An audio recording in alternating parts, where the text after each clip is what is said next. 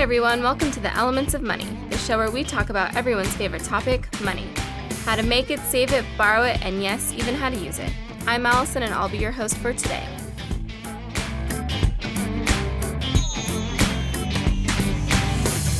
It's common for celebrities like singers, actors, and athletes to endorse products. You'll hear them selling everything from soft drinks and sneakers to perfume and cereal. Now there's a new type of celebrity endorsement, financial services. Yes, things like debit cards, credit cards, and bank accounts. This is a new trend that everyone should be cautious about. I know, it sounds odd that Justin Bieber would be involved in selling financial services, but last year he announced his highly promoted prepaid debit card. Now, if you're a Justin fan, you may be tempted to go out and sign up for a Justin Bieber prepaid debit card. But like most celebrity-endorsed financial products, you may want to read the fine print first.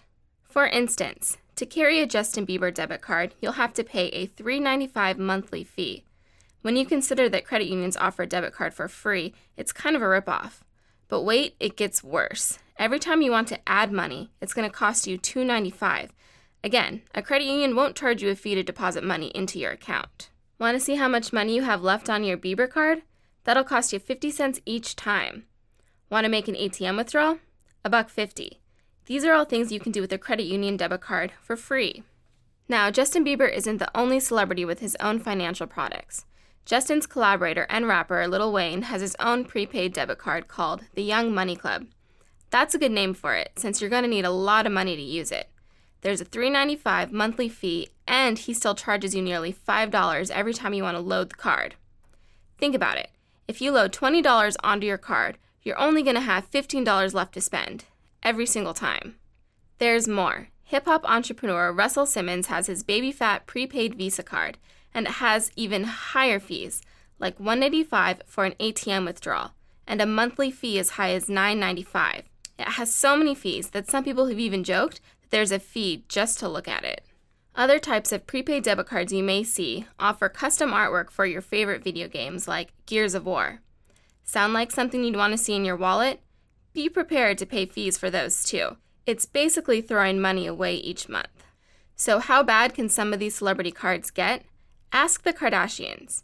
Kim, Khloe, and Kourtney were all set to come out with their own prepaid debit card, but backed out at the last minute when people complained about the high fees, which included nearly $100 in annual fees and even a fee to cancel the card. Now, don't get me wrong, not all prepaid debit cards are bad. You just need to research and be really careful about celebrity cards in particular. Remember, somebody is paying that celebrity to endorse the card. They're definitely making money off their name. Most likely, the company is using the high fees they're charging you to pay that celebrity. Celebrity debit cards aren't always what they've cracked up to be.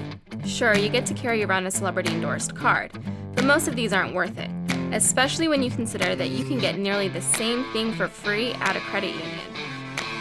And with that thought, it's time to wrap things up. Until next time, for the Elements of Money, I'm Allison. Thanks for listening.